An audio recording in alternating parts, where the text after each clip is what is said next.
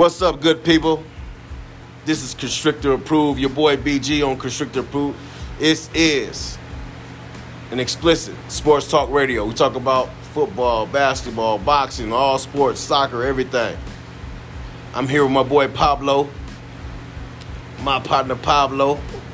He is a Chico, a.k.a. a.k.a. en Norotos, Comunatos, Toshotos, Taquine Nectros. But I got him in here. He is my partner with the jiu-jitsu, so he will choke your ass out. But he is also a fellow wrestling fan. WWE, a.k.a. AEW, a.k.a. WCW, a.k.a. all that shit. So we're going to get him in talking. And the first topic that we talk about all the time, who is the greatest wrestler of all time? I'll give you mine. It's the immortal Hulk Hogan. And at this time, ladies and gentlemen, without further ado, I'm going to let Pablo come in and share who he thinks is the greatest wrestler of all time. Go ahead, Pablo. The floor is yours, sir. Thank you very much. So, if we're talking to just the greatest all around, entertainment, in-ring ability, marketing Yes, sir. ship, Everything. Sales, Everything. Undertaker. Good choice. Good choice. I mean, longevity, come on. Nobody can beat it. Can't top it. No. He's been there every day, all day. It's a good choice. I got him as number 3. He didn't jump ship like everybody else. True. I got him as number 3.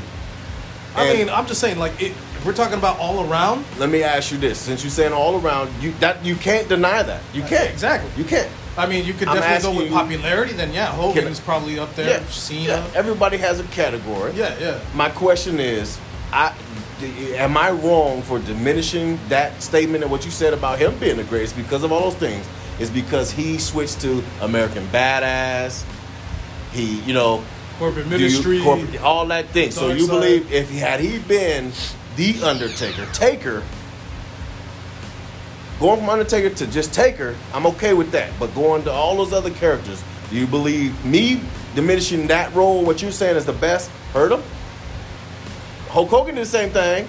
Well, no, he went to Hollywood, NWO Correct. thing. He still changed. He changed, but it was just like a complete 180. Whereas Taker, you started with the Undertaker 360. And then all of a sudden, American Badass. Cut the hair, motorcycle. And then went back to the Undertaker. Mm-hmm. And to now just Taker, which was probably his last run now. Did some of his prestige leave from that? Is what I'm basically getting at. I say yes. Because I kind of stopped watching him a little bit during the Attitude Era with that.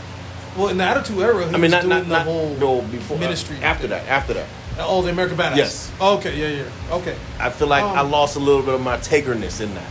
Well, see, I would give it to you to that reason because of the fact that he wasn't that scary dude anymore. He was just that guy who would whip your ass for going in his yard. Exactly. Like, that's where I'm going with. Yeah. It was definitely more Texas based.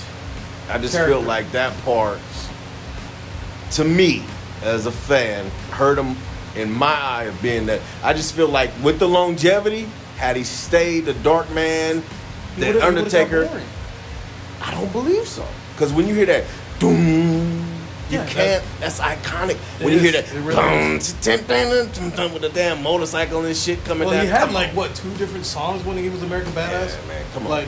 You can't beat them. Dong. Well, I don't think that never gets boring. Now it's even more iconic now than it was ever. They could have a show tonight, Friday Night SmackDown, and he comes out, the place is going to blow up. Yeah. Especially, they had a lot more fun with the whole gong, the bell thing.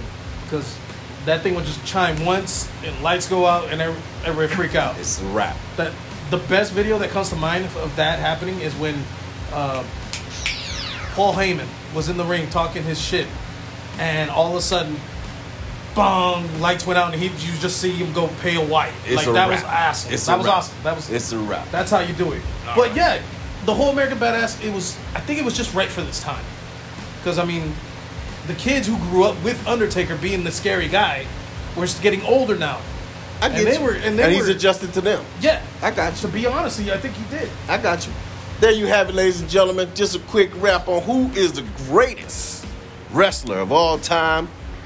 Pablo says Undertaker, he has a great point, great reason on how he wants to make that happen.